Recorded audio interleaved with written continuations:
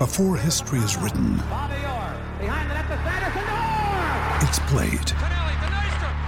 Before it's frozen in time, it's fought one shift at a time. Before it's etched in silver, it's carved in ice. What happens next will last forever. The Stanley Cup Final on ABC and ESPN Plus begins Saturday. Thoughts on the worst take of all time? Honking opinions. When Arsenal knocks on the door of players, it's a different knock than other clubs. Les différents podcasts de Frappe. Arsenal have been through their mile and a half of pipe like Andy Dufresne in the Shawshank Redemption, where you have to see the light at the end of the tunnel. El podcast de golpe diferente. But Arsenal are going through their pipe, like I say. We'll be back. The Different Knock Podcast. Maybe we'll have a good surprise for you. Welcome back to Wrong, an Arsenal podcast with Alexander Moneypenny, my very good friend Bramley Apples, and I'm delighted to say, joining us again, the Diff Knock veteran, Aaron Catterson-Reid. ACR, welcome back, Aaron. How are you, sir? Good morning, lads. I'm all good. Thanks for having me on. We're a bit worried about these predictions. Yes, we are going to be looking back at our season predictions and as well as handing out the prestigious Diff Knock Awards. Now, these are probably going to go top on the mantelpiece, but we will hand them out regardless. Yes, we're going to be looking back at our predictions. I had a listen to our episode.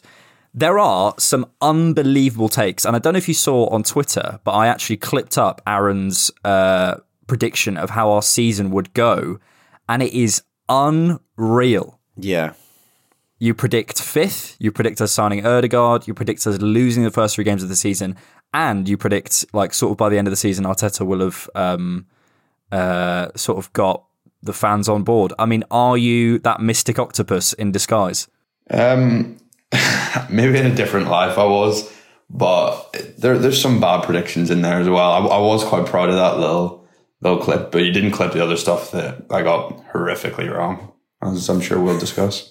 We can hide that and get rid of that. Yes. So I mean, let's just get straight into it. Why not? I wanted to start with kind of overall feelings on the season. We were just chatting before we started recording, and I feel like me and Brad, Aaron, have basically convinced ourselves that this might be a good thing, which, as I said, might be a trauma response. You seem less optimistic, but more conflicted.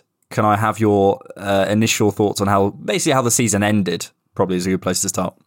Yeah, the end of the season was tough. I really didn't see it coming, if I'm honest. I thought we were scraping through games, scraping through United, Chelsea, Leeds, West Ham. We got through that difficult patch, obviously off the back of losing 3 in a row against mid-table sides. So I thought, we've won 4 in a row here. Just don't lose to Tottenham. And even if we do, it's still in our hands. And I just think we were burnt out.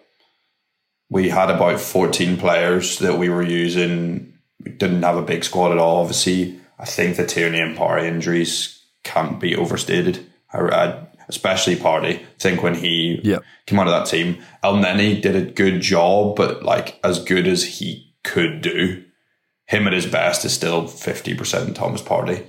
So, yeah, very, very disappointed. Yep. I was at that Newcastle game and I felt like I'd just been hit by a bus or something. It was horrific. You were in the stadium? Yeah, I was with the Arsenal fans as well. My first actual proper away game, and what a treat that was. Oh, no. But overall, still positive about the future. It's not all the end of the world. You must have been sat like 50 miles away watching that happen, watching these ants lose top 4. Yeah, so just would have been horrible. Squinting. Yeah, literally. Yeah, man. Like, I kind of feel the same. I think I get frustrated at Arsenal fans basically thinking and actually football fans in general, basically thinking every single solution to every single problem is in the market. There's going to be some magical player who comes in and fixes all your problems, and why haven't we signed this player, that player, every single player we're linked to. That frustrates me during the season because I view it as there are so many tactical things that I'm constantly trying to understand myself and understand the game itself more, because I think that shows us so much more and teaches us so much more about what we're actually seeing. However, this situation, I do think all leads back to squad building. However you spin it, whatever it is. I mean, watching that Newcastle game, I don't know how you felt, but those players were absolutely knackered. And we can go back to, at the beginning of the season, we wouldn't have expected, fourth. We wouldn't even expected to necessarily be in that top four race, which I truly believe. There's all sorts of sort of mitigating circumstances, young team, lack of experience, etc., etc. But it was there for us. Those teams were beatable. Newcastle were beatable, and it was 2 games. We had 2 games away, but the biggest factor for me is how knackered those players were. The fact we couldn't rotate Saka, the fact we couldn't rotate Ben White out, and these players were just dead on their feet, man. And for me, that is possibly the biggest factor. Maybe on a par with the fact that Thomas Partey went out. I think that probably had a bigger impact overall in the run-in. But maybe the most high leverage moments. I watched that Newcastle game. We weren't getting to the second balls. We were not competing. And when you don't do that, I don't care who you got on the pitch. It doesn't matter. The moment you stop competing, you're not going to win football matches.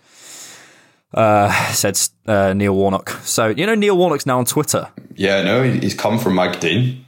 Oh, yeah, exactly. Yeah, I've seen it. And did you see Rio Ferdinand come for John Terry this morning? And John Terry fire back. Very juicy. Christ alive. Unbelievable bit of football Twitter. Bradley, we've said that this could be the best thing for the team. As I say, this could be us just blindly trying to find a positive. But I do feel the next stage of this team being Europa League might be a positive. I mean, what's your take on that? It's difficult, isn't it?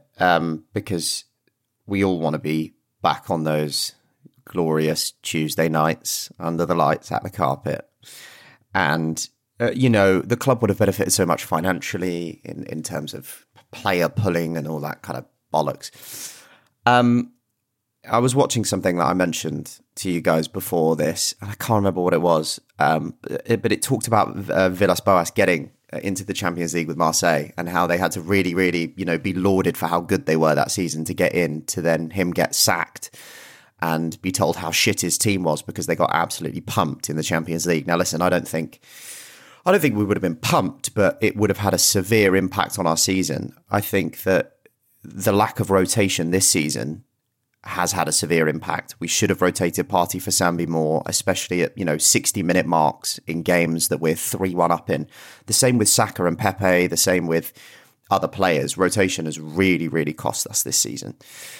But having a lesser kind of intense European competition, especially at the group stage, and if you get a favourable draw, you're not coming up against tough teams until kind of the quarters, could really, really help us in allowing that kind of natural rotation and bringing in the whatever options, cover players, whatever you want to call them, just different options to get more game time, to grow more, to progress more.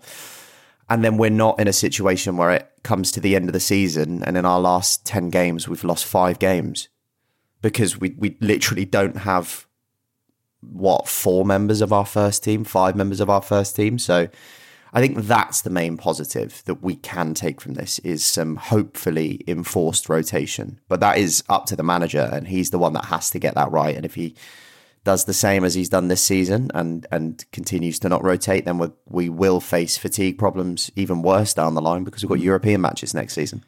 And I think it kind of clarifies exactly what we need to do in the market. My worry is, and I'm just kind of forming this now, whether there's a link between those two in Arteta, because I don't know if you remember Wenger in terms of how he managed a lot of situations. He really heavily rotated, especially for cup competitions, especially for bringing youth players through. I don't know exactly why. I wouldn't want to particularly speculate on why, but he seemed to trust them more. I don't think Arteta is someone who wants ever to put out a team that can't win a match. I don't think he spends much time trying to be pragmatic, and we saw it in the Spurs game. He basically went, "Well, I want to win this game," so he put out the strongest possible team he could in the strongest possible lineup he could to go and take possession, to go and try and win the game the way we normally do. And therefore, heading into the Champions League, I mean, Aaron, I'm interested in your take on this. Heading into the Champions League, there was no chance that he was going to be playing the likes of Sambi in the group stages, because we inevitably would be drawn with Bayern, Real Madrid and Barcelona somehow. There was no chance he was going to rotate. So this Europa League could provide a lot of opportunities, of course, for the likes of Sambi, Tavares, probably people we're going to be bringing in this summer, maybe Nketiah, to really, I don't know what his playing time situation is going to be, but it's definitely going to be an opportunity. I mean, Aaron, Champions League would have provided us obviously more money and would have been good for kind of the vibes, as we say. But I wonder whether we might have seen the same problem, in that Mikel might have just tried to play a full strength team and we'd be exactly where we are at the end of the season. And is that a concern? Because I would like to see more pragmatism from him. Yeah, I think we need to address, like Brad said, we need to address the depth problems. Champions League it was never going to see an El Neni Lokonga pivot to give Partey and Xhaka a rest. And maybe if we're being uber positive, Europa League is a good thing, because you look back a couple seasons ago in that group stage, none of the first team played, other than maybe giving them a 20-minute run out for fitness. So I see a lot of people say next season is going to be really different because we'll be in Europe. But up until February, will it be any different? I'm not entirely sure. So yeah, I think Mikel doesn't trust those guys on the fringes.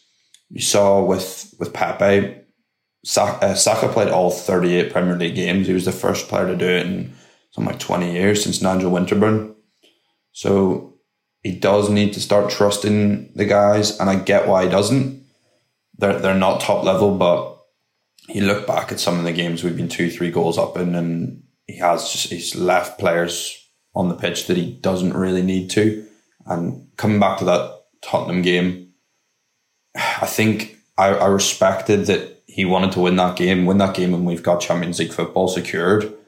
But I think we approached it a bit naively. Like, it's Antonio Conte and it's Kane and Son. We know exactly the way they want us to play. They want us to go on the front foot and they want to hit us at the other end. And I think we played it into their hands a bit too much. And Mikel had previously sort of not done that, especially in his first season. You look at how we won the FA Cup. He was the pragmatist in that scenario. And I think maybe he went from doing that to trying to be a Man City, a front foot team.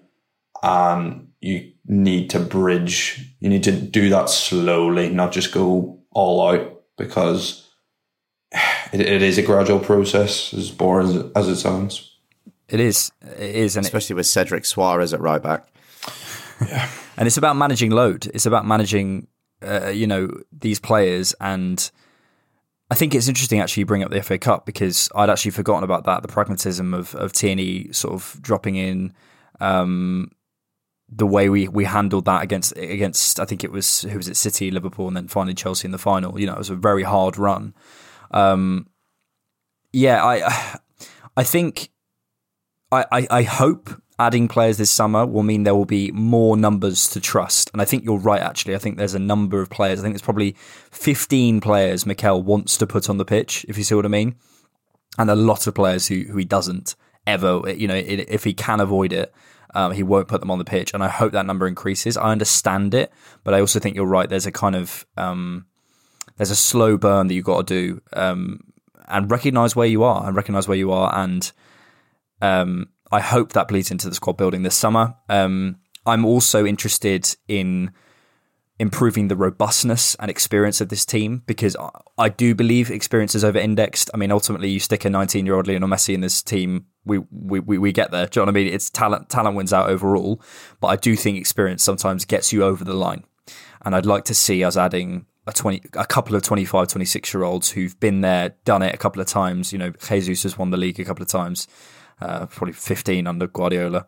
You know, adding those guys in might get us over the line, as well as a robustness. I don't want to watch another season of Tierney and Partey dropping out and missing however many games they missed. I love them. I absolutely love them. But at times you've got to kill your darlings, and you don't watch a top team consistently every season have a player drop out and continue to persist with them. It doesn't happen. Honestly, watch Liverpool, watch City. Their players are, you know, I think Alisson, Van Dijk, Fabinho, basically almost their whole team, I worked out the other day, was available for something like 32 or 33 out of their 38 Premier League games. I mean, that is where we've got to get to. And there are players like Saka who somehow have that ability to play so many games. And Brad, you know, I appreciate we love these guys, but I mean, what's your take on that? I mean, we've got to find people who can come in and be available. Like, we have to layer on top. And ultimately, if Partey drops out and Tierney drops out, at some point we have to bite the bullet and say, great players, but we can't rely on them. Partey is one I worry less about, because I feel like Arsenal themselves, we've shot ourselves in the foot a couple of times with Partey, rushing him back from injury, rushing him back from AFCON. Tierney's the one where consistently now, you know, 2 seasons in a row, a serious injury to him has derailed big parts of our season, and it's forming more of a consistent pattern in his overall career. With Thomas Partey, I think he'd spent something like 5 days or something stupid on the treatment table before Arsenal, and then there's a clear pattern of us just being fucking idiots and like telling him to get back on a pitch when he's hobbling off injured and stuff like that. Whereas with Tierney, there is a consistent pattern now where he is picking up little niggling injuries in certain places that I would start to consider moving on from Tierney.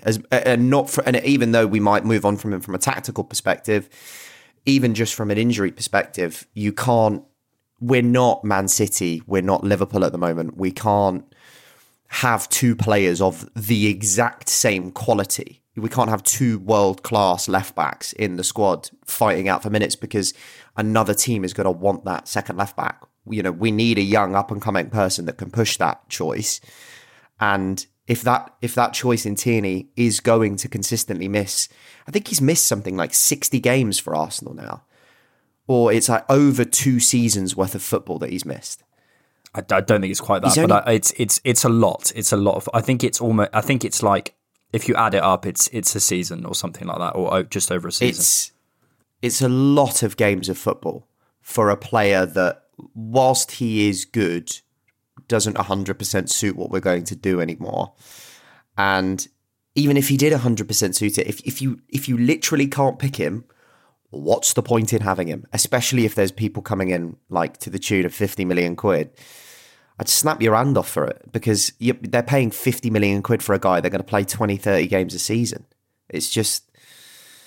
Transfermarkt says it's 48 games. So that's a season and... 48 season games. And a bit.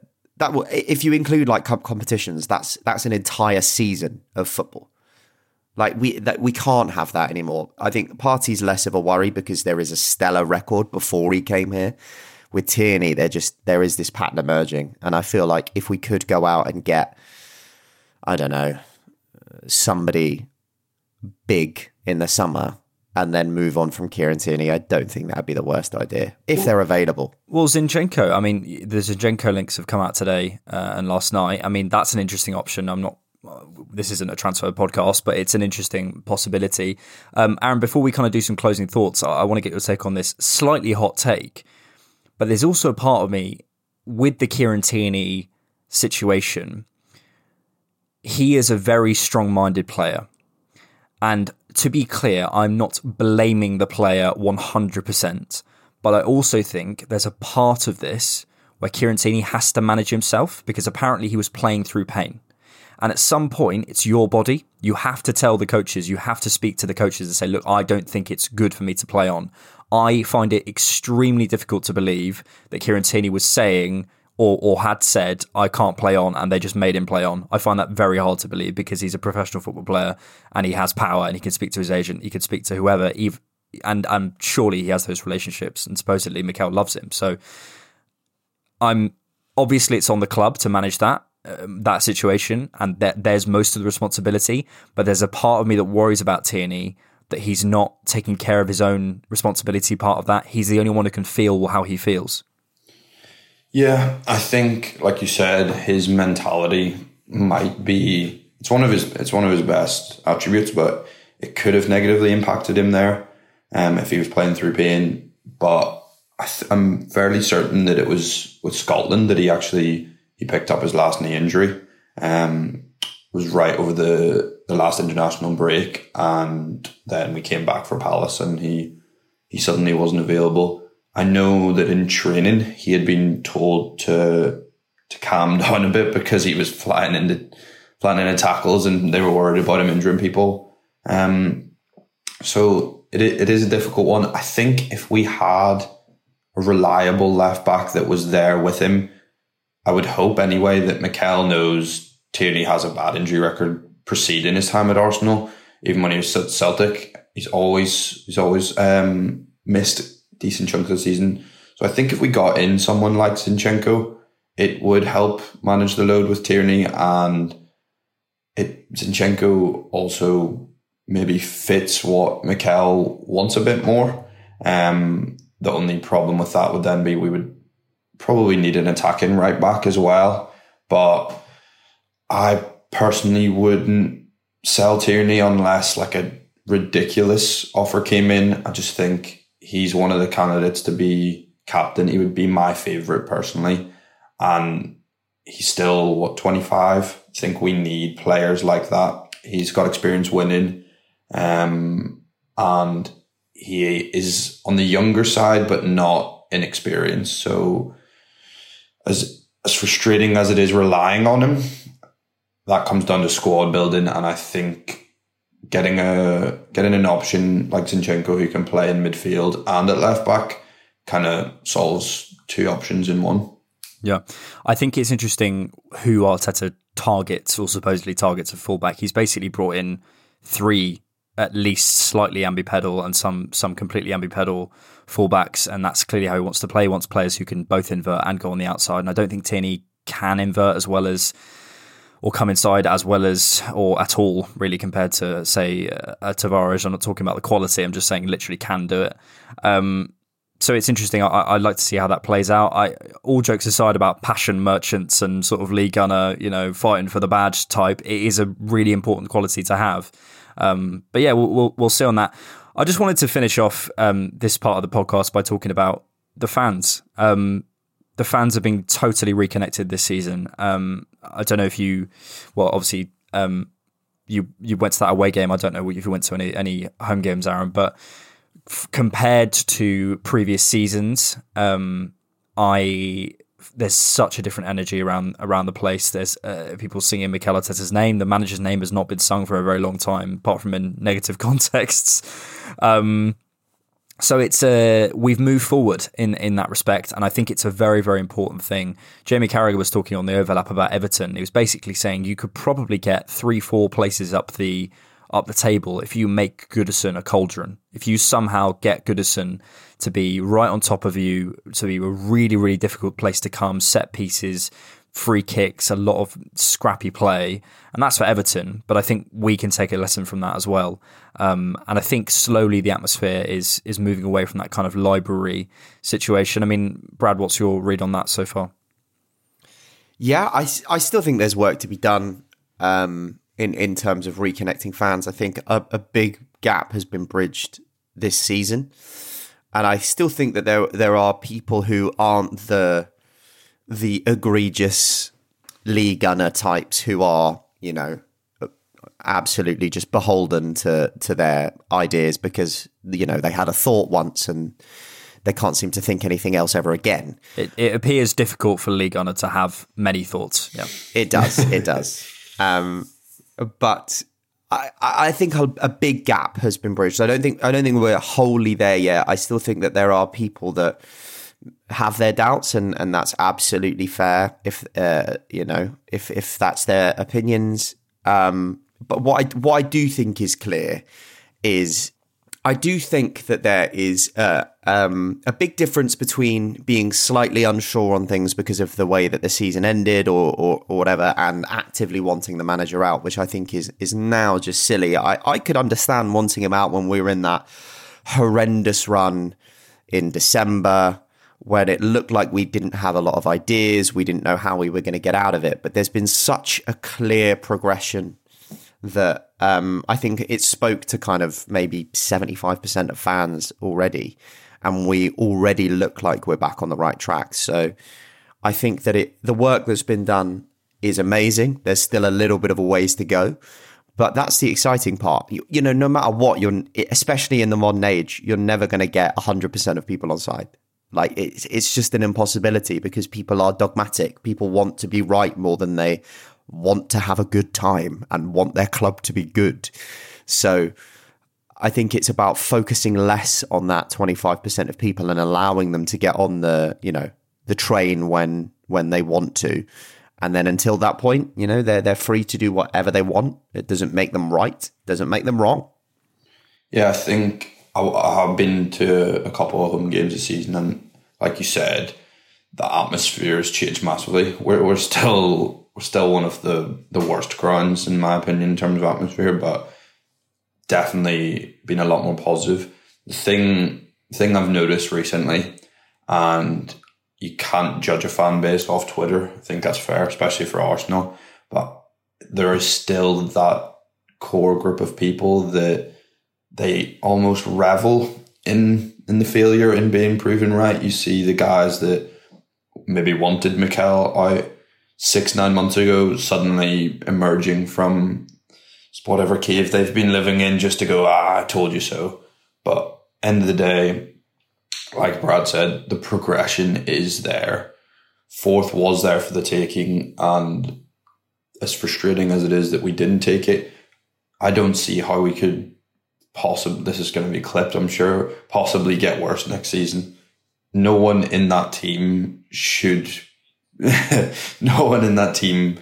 theoretically should be getting worse. I know it's not a clear line of progression, but Mikel's improving. We've seen it over the last 6-9 months, especially in my opinion, that he's getting his ideas and putting them into practice, and we've got a core group of young guys that will only get better. As there will be blips, I'm sure, but I think there's reasons to be positive. Absolutely. Okay. Okay, boys, we are now going to look at our predictions. I was about to say previews, but our predictions from the beginning of the season, and then we'll hand out the prestigious Diff Knock Awards. So we had a number of categories. We started with a hot take from Arsenal. This is the one where Aaron absolutely smashed it, the Mystic Octopus over here. I said there's a similar mood to 2013-14 at the time, and I said we'll see, my hot take was that we would see further executive change and coaching change, and I suggested Roy Hodgson. Yeah, fucking hell. Which was not met with much appreciation. However, I still think, and I'm not saying Roy Hodgson, he was an example. I still do think there's space for a Neil Warnock boys. Although Aaron confused. You're gonna fucking die to get 3 points. Aaron confused Stephen Warnock and Neil Warnock on the podcast, which was quite funny. And no one noticed for ages. Yes. Yes. I still think there's space on the executive side for more football oversight. I don't want to turn into Man United. And maybe if it ain't broke, don't fix it. We're making progress currently. There are too many chefs in that Man United kitchen. I don't want to become that. However, maybe on the coaching side, there's space for, I don't know, one more. Someone who's an experienced head, just who can question Mikel, who may have said in that Spurs game, look, mate, we're on our knees here. stick Bobby Holding in the middle of a back five, stick El Neni and Xhaka in a double pivot, and just sit in and counter because they can't break down low blocks. Take on that, Aaron? Yeah, I do think there's room for experience in the coaching setup. I think you had previously mentioned West Ham, where David Moyes has Stuart Pearce with him, and I think Pearce gone. Oh yeah, he's just left, hasn't he? But Roy Hodgson maybe not the right choice, but yeah, a seasoned veteran of the Premier League, just someone that is in Mikel's ear, because you look at Albert Stuyvenberg, who's obviously highly rated, and I think it's Carlos Cuesta. I obviously seem like talented coaches, but how often are they going, listen, Mikel, I think you've got this wrong? As purely speculation, they very well could, but I just think having someone strong that can go, end of the day, it's your decision, Mikel, but this is what I would do if I was in your situation. I think that would be a good idea. Yeah. I think there's a quote out there somewhere which is basically that Mikel, when he came in, he wanted people who would challenge him. But here's the thing, right? If you get people in who are going to challenge you but can never overrule you, and I appreciate he's the manager, so he gets the final decision, but it's like saying, well, my kids can always challenge me. It's like, yeah, but ultimately you do get the final say. So it's like there's a slight thing there. You need people on the same level as you. You need someone who can and of course in the end it all has to come back to Mikel. But you need strong voices. You need properly strong voices who have the same gravitas as you, even if they don't get the final decision. So I think there is space for that. Yeah, we'll move on because of time. But yeah, I think there's definitely space for that. So basically, I'm right about Roy Hodgson. Brad, you said strong start, bad end to the season, ting. You predicted fifth. No, sorry, you predicted sixth, and that we dropped down from fifth at the end of the season. Aaron, you predicted fifth, and I predicted fifth as well. So, Brad, how do you feel? I mean, I got the bad end right. That's true. And we did drop down a space. I just think maybe I wasn't optimistic enough that space was going to be 14th? 4th? Fucking hell. Oh my God. Dropping down from 4th to 5th. Yeah. You never know. Top scorer, the audience said it would be Nicola Pepe. I also said Nicola Pepe. So here's the thing with that, right? If you cast your mind back, at the end of last season... No Pepe excuses, you got it wrong. No context. We don't do that here. Don't give context. It's stupid. Who needs context? It's Bradley Adams. It's Hot Take Central over here. Brad, if I could bring up some of the shit you said on this pod, mate. It's brilliant. It's brilliant. I love this game. I think if you cast your mind back, at the end of last season, Pepe was looking like he was finding his feet. I think he scored 2 on the final day against Brighton, but also he looked brighter, terrible, in the last sort of 5-6 games of the season. And it felt as though he was finding some kind of form. However, that is an extraordinarily bad take. Both of you said Aubameyang, which probably at the time makes sense. Although, Brad, you said Aubameyang in the lead, but Pepe overall. Just wanted to leave that piece of information out, just to let you know that. Honking opinions. And then, though, you then went on a tangent and said, so that's why I'm saying Aubameyang. So I'm not sure who you meant, really. He was trying to cover all bases. Tangents FC ever in, mate. Either way, I'm fucked. Yeah, neither right. I have to say, at the beginning of that season, I had a lot of doubts about Aubameyang, and basically I was saying that I didn't think Aubameyang would play every single minute. I thought by the end of the season he would have dropped out the team. Obviously, no one foresaw exactly what happened. I still think Aubameyang going was the right call. Aaron, not replacing in January, though. What's your take on that? Because I think the context of it all ultimately leads me back to going, look, who were our options? Isaac, who scored 2 goals since then. We got quoted something like 62 million for Raul de Tomaso I'd never even heard of. We obviously were trying to get Vlahovic. You know, it's all very well, as I said at the beginning of the podcast, saying go in the market, find a player. But if that player is not going to come in and do anything, don't do it. But I struggle to believe there was no one, even on a loan deal. You know, I'm thinking of there must be a player out there. Yeah, I agree. I think getting Aubameyang out was the right call. And it's difficult because it ultimately costs us top 4 not getting someone in, but who do you get in that then this summer you're not like, oh, do we even still want him? I don't know. It's a hot take because he only ended up scoring 2 for them, but even someone like Weghorst, you could have got someone like him in who then could be a backup next season, a plan B of sort.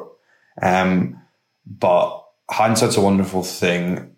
But if we just played in Nketiah, give him a huge run in the team, said that you're going to start out of these next 20 games, you're going to start 15 of them. Maybe it would have got us over the line. But I'm not going to sit here and say that I wanted that at the time because I had no idea he had this in him. So yep. It's frustrating. And Brad, like, but, yeah. It is frustrating. And Brad, like, it's very. Someone like Weghorst coming in, of course, coming in on, you know, if he was on a loan deal or whatever, ultimately what we're doing is guesswork here. You know, I find it very difficult to really come down hard on the club on things basically other than on the pitch and decisions that I see in front of me. So in terms of the transfer market, I don't know what was there. And we have consistently bashed the club for shit contracts and giving out terrible contracts to players who aren't suitable. I don't know whether the right player was there. And if the right player was there and they didn't move for it, I am frustrated. But we don't know. Do you know what I mean? So for a club who we consistently bash, as I say, for giving out bad contracts, I find it difficult to cast a judgment on January. See what I mean? Yeah. I think it also depends what we do in the summer. Tell them their shit. Like, for example... Tell them about your Football Manager where you sold Mark Cucurella for 20 million more than you got him. I know. I'm a god. I'm a god, lads. What can I say? I think it depends what we do this summer. If we were to go out and sign Alexander Isak this summer, I would severely question why, and say it's like 12 million quid less than we could have just broken the release clause in January. I would massively question why we didn't do that. Because if that is the case, there's obviously a thought that he's the guy that we want. That was the choice. But we didn't want to spend that extra money in January. Well, why? We get into the Champions League. That 12 million pounds is nothing. But, you know, it's coming out that it's looking like maybe Gabby Jesus or somebody else. And Isaac, has he even been linked so far this window in any concrete level? So, you know, January happened, and it's obviously a shame that our main competitors signed 2 players in January that basically got them over the line in Bentancur and Kulusevski. But I can't bash a club that I've consistently said that the recruitment shit for not going out and panic buying. Because, like Aaron said, I think the only option there would have been maybe a Weghorst, who you basically just spend 12 million quid on and just happily burn the cash. If you lose it all in 6 months' time, but you're in the Champions League, shit happens. But those players become very difficult to get out, especially if you've got them on decent contracts. And if you're bringing in a player that's going to know they're not going to be there in 6 months, you're going to have to compensate them in some way, and that'll always be financial. So, yeah, it sucks. I think I agree. The only way I would 100% know to be like, that was stupid, is if we went out and signed Isaac for 2 million less than his release clause. Do you know what I mean? It's like, well, then why not just do that in January? Also, I don't know why I answered the question about whether Isaac's been linked, because Aaron does trend writing, so therefore he will know every single transfer link we possibly have. That is a good point, but I haven't seen him linked at all. Link us up, Aaron. Any insider information? Any exclusives for the pod? No. Have you been writing any articles for any incomings? Nudge, nudge, wink, wink. No, not we this will summer. cut this bit out. We will definitely not air this. No, unfortunately, I don't have any juicy gossip. I've not seen Isaac linked at all.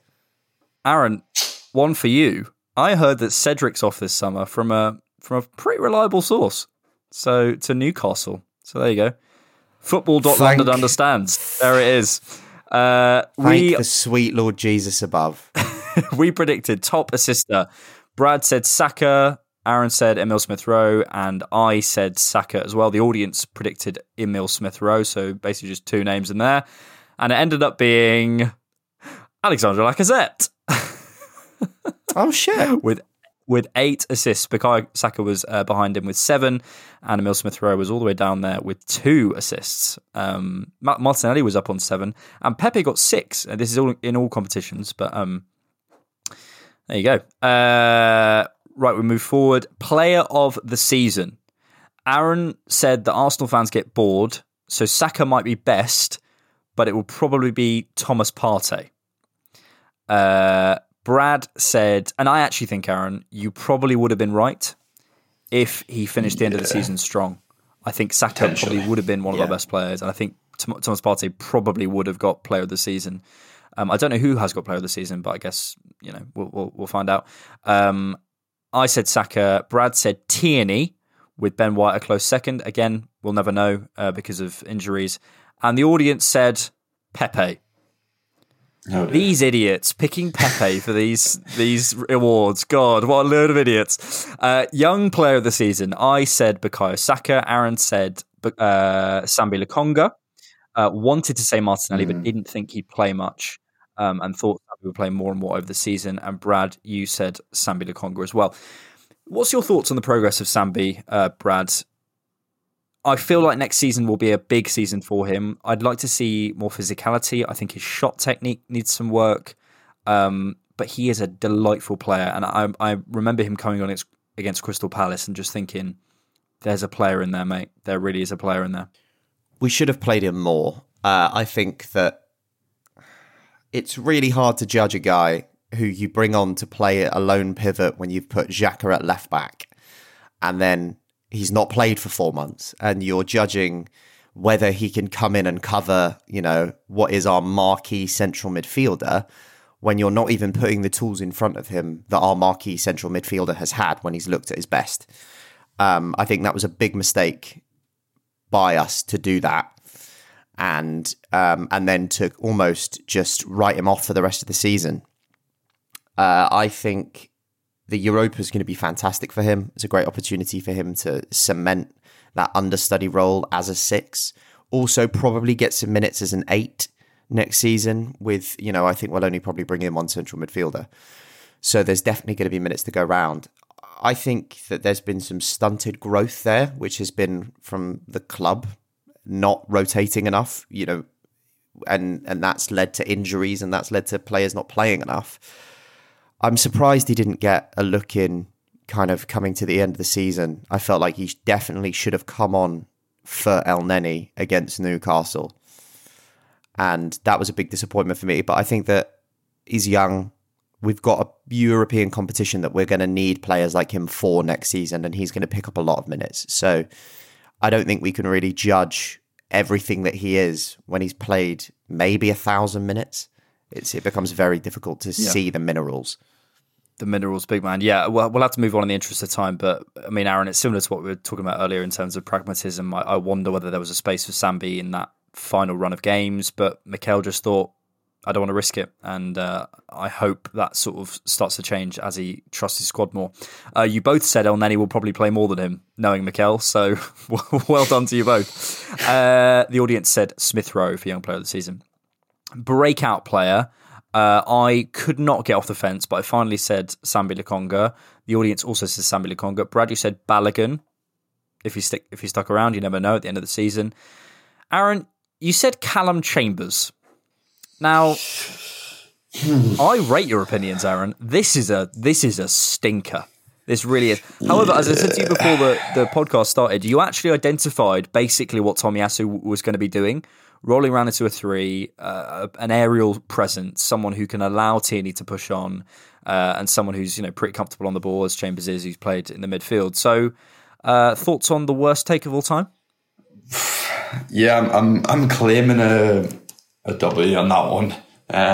Because, like you said, he basically did Tomiyasu's role. Nah, I think I'd watched a compilation of him against West Ham from last season, and it maybe clouded my judgment. It's a bit of a stinker, yeah. I thought he was going to be. I didn't think we were going to. He is the closest analogue. Yeah, I didn't think we were going to sign a right back, because this was pre Tomiyasu signing. So yeah, it's not my finest work, I have to say. Well, Aaron, could you imagine if he was injured for most parts of the season. Could you imagine if we'd never signed a right back and we just played Cedric Suarez all season? Oh, that would have been. Oh my God. It I begs sort of belief. hate the fucking Athletic comments being like, "Oh, so really happy with Cedric Suarez." I'm like, I'm fucking not. Get rid of him. I'm pretty sure he is staying, by the way. Oh God, really? I've heard that the club are happy with him and he will be staying past the summer. So amazing. Oh God. It's not the scoop that you wanted. Yes. Trophies. Audience said no. Brad said no. I said no. Aaron said no. So there you go. League position, as I said earlier, I predicted 5th. Although I caveated as long as we got some players in. Brad, you said 6th and Aaron said 5th. So Brad, you're wrong. Get off the podcast. By the way, we were all mocking Aaron Ramsdale the whole way through the podcast. We were basically being like, "Oh, it's fine. We've got Aaron Ramsdale, mate. So don't worry." Nah, that wasn't sarcasm from me. I was being serious. Yeah, that wasn't a joke, Alex. Maybe for you, mate. Yeah, you're trying to make it up after the Chambers take, Aaron. I see it. Brad, you also predicted Everton to be in the bottom 10. Hey, So Read it. well done to you. We then did some over and unders to finish us off. We did Alba over or under 15 goals in the league. The audience and myself said under, and you two said over because you're stupid and couldn't predict what would happen 9 months in advance. Saka over or under 15 goals and assists in the league. Brad, you said under. Aaron, you said under. And again, the audience said over, and I said over. I'm just going to work out what he did. He did. Yes, he Yeah, did. he did.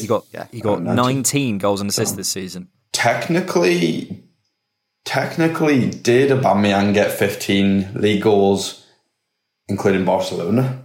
No, I'm not having this. I don't think you said. I think he did. That's like claiming Willian's appearances against Corinthians. Yeah, but did you say Premier League or did you say League? I think we're going to need to take I think there's going to need to be a VAR. Yeah, we're taking it. You're gonna have to hold that L. Willian over or under 15 appearances. Aaron, you said over, but not for Arsenal, which was my favourite answer of the whole thing. Everyone else said under. Sambi over or under 15 league appearances. We all said over. I'm not sure he did. Let me just check transfer I think marks. he'll have had about 6 starts, so I don't know. Maybe even more than... I don't know. I feel like we're forgetting at the start of the season he was playing. He did play a lot at the start of the season. He made 19 appearances in the Premier League. I can't tell whether they're starts or not. I think that's about 7 or 8 starts. Yeah, he started a lot at the beginning of the season. Yeah, because he played in that... Yeah, he got a lot of starts at the beginning of the season, and then... Like, he played against Burnley when Xhaka and Partey were out. Brighton, there was a few. Yeah, I should have maybe checked that before the podcast. We then had some who's going to have a good season, bad season stuff. Brad, you said Xhaka would have a good season and Leno would have a bad season, so well done. Aaron, you said Gabriel would have a bad season, dear. And Callum Chambers would have a good season. Oh, these are horrific for me.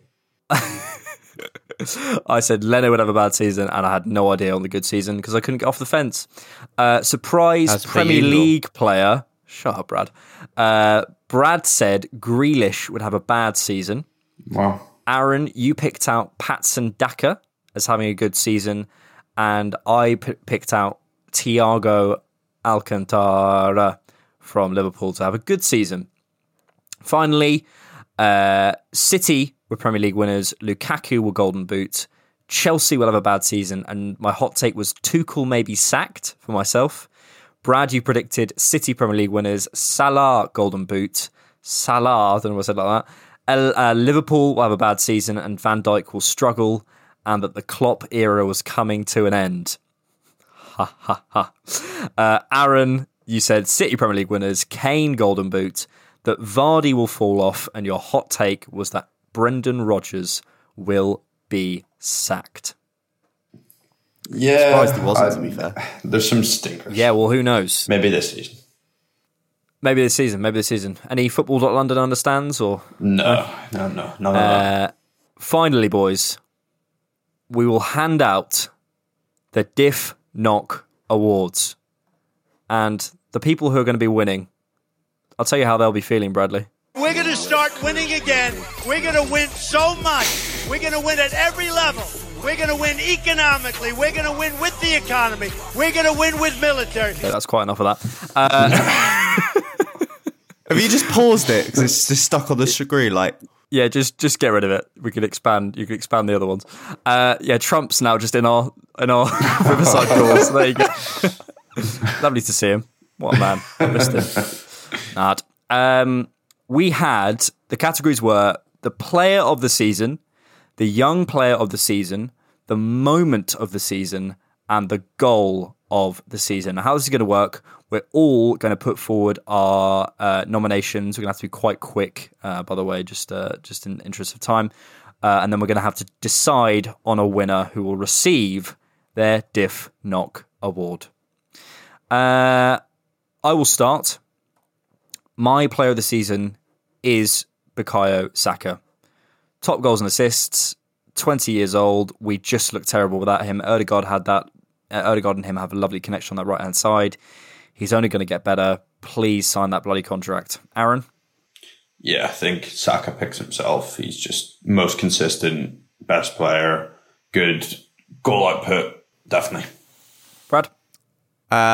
Yeah, Saka. In the interest of just giving somebody else a shout out, I think Gabriel Magalhaes had a monster season for us this season in a lot of aspects. But it has to be Saka. There's no question. Bukayo Saka, player of the season.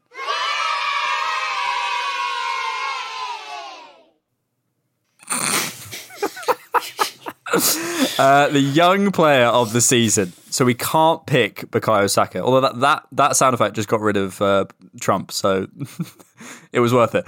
The young player of the season. Bradley, would you like to kick us off with your idea? I'm going to put a case forward for Aaron Ramsdale because I think it's important to note that keepers mature later into their career. Yeah, young player under 23 or under, so yeah.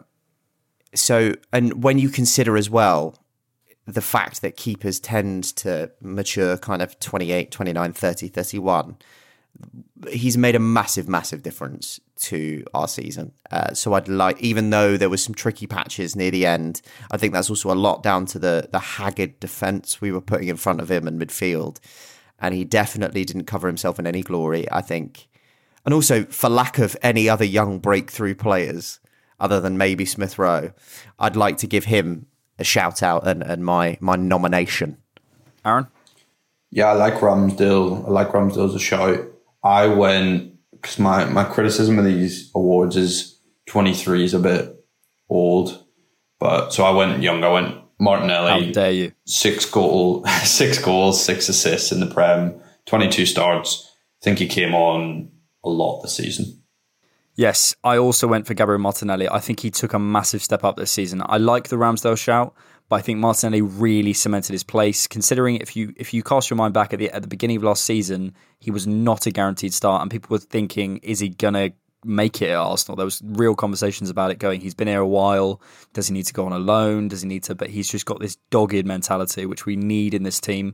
And I think, him stepping up at the end of the season with the penalties and all sorts of stuff, I think he's made real progress. Brad, do you mind if we give it to Martinelli? Absolutely not. Well done, Gabby. Well won. Really, really good. Well done. Okay, second to last category, the moment of the season. The moment of the season. Now, this is a bit more, I guess, subjective, but I'm going to start with my 3 possible ones, and I'm going to try and pick one. The Saka goal against Man City when he swept it in against Man City. That was a great fucking moment. And that was a kind of, oh my God, is this really happening type thing.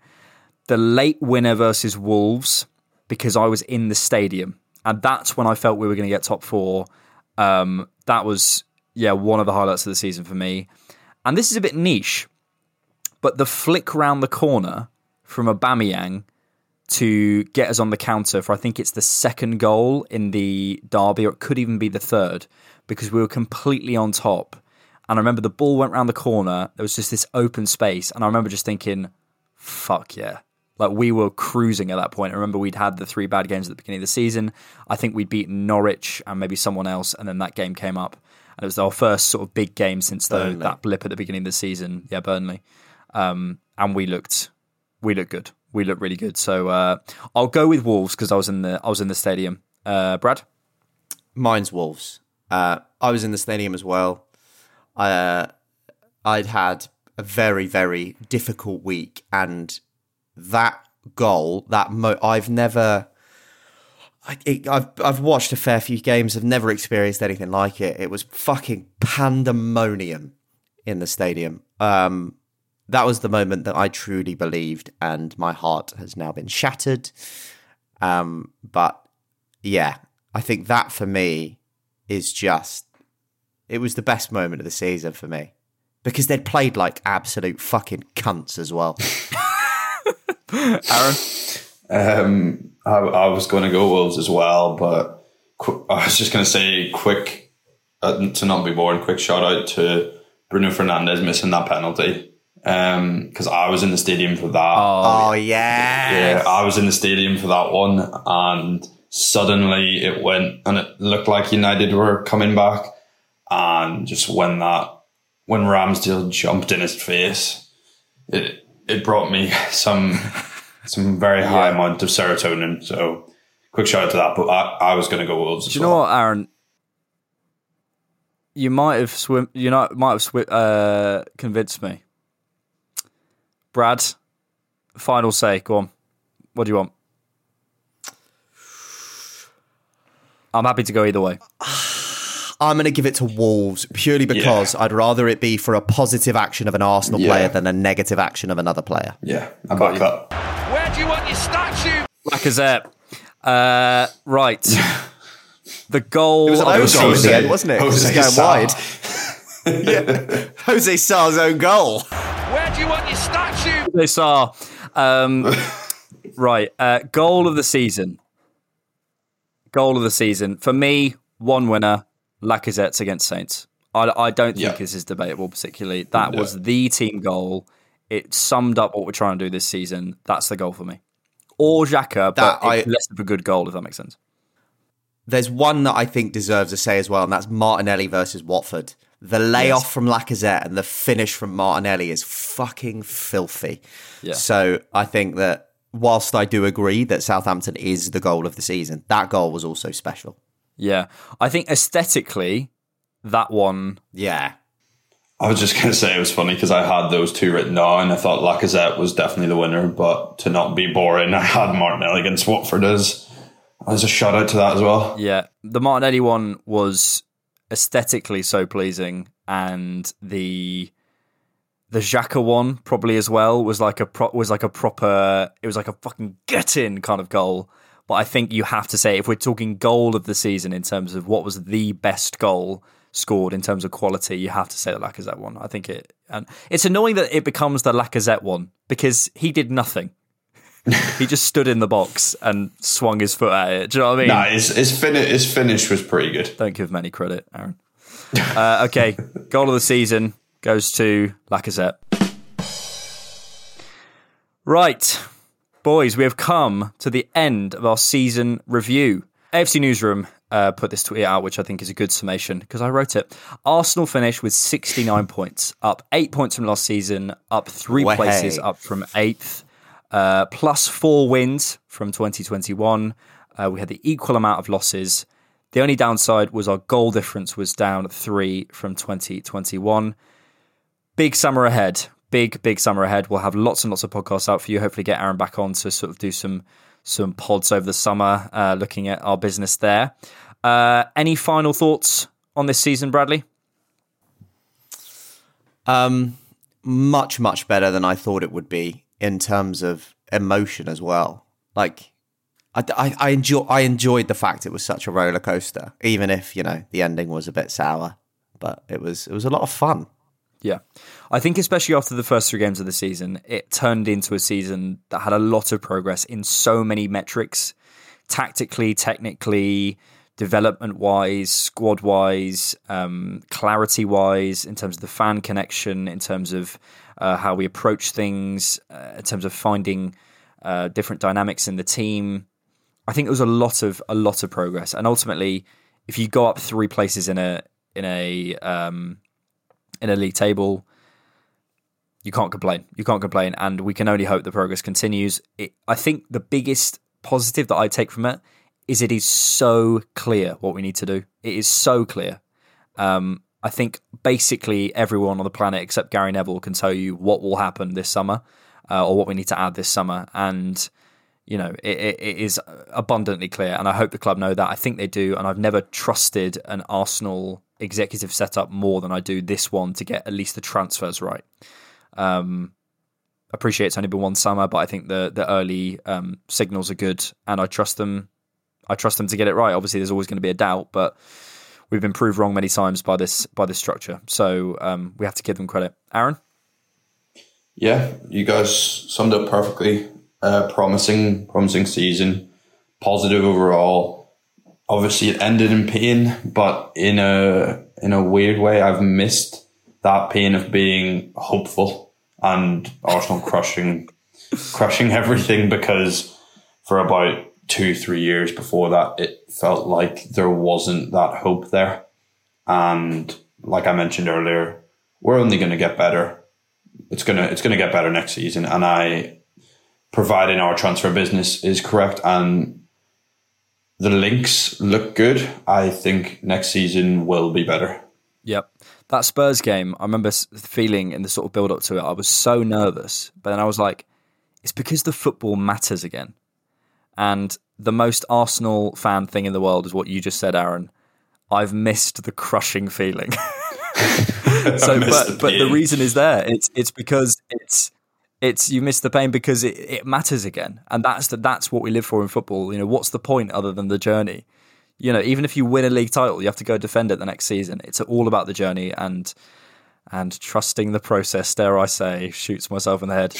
Right, boys, we've got to finish there. Thank you so much for coming back on, Aaron. It's always a pleasure to have you. Aaron writes for Football.London as a trends writer. Football.London. Arsenal.com before doing player profiles as they come in, and we get French football news. Aaron, where can they find you on Twitter and elsewhere? Yeah, at Read the Game on Twitter. If you follow me for some terrible opinions, like Callum Chambers will have an amazing season. But thank you so much for having me on, guys. Been a lot of fun. Appreciate it. It's been a lot of fun. Bradley, cheers. Cheers, mate. Have a good one. Thanks as always for listening. Keep it different, Knock, and we will see you later. Peace. Laters.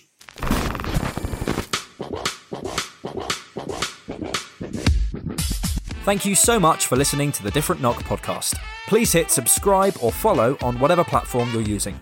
If you'd like to support the show, you can find us on Patreon and buymeacoffee.com, find us on Twitter at diffknock, and visit our website, thedifferentknock.com. Thanks.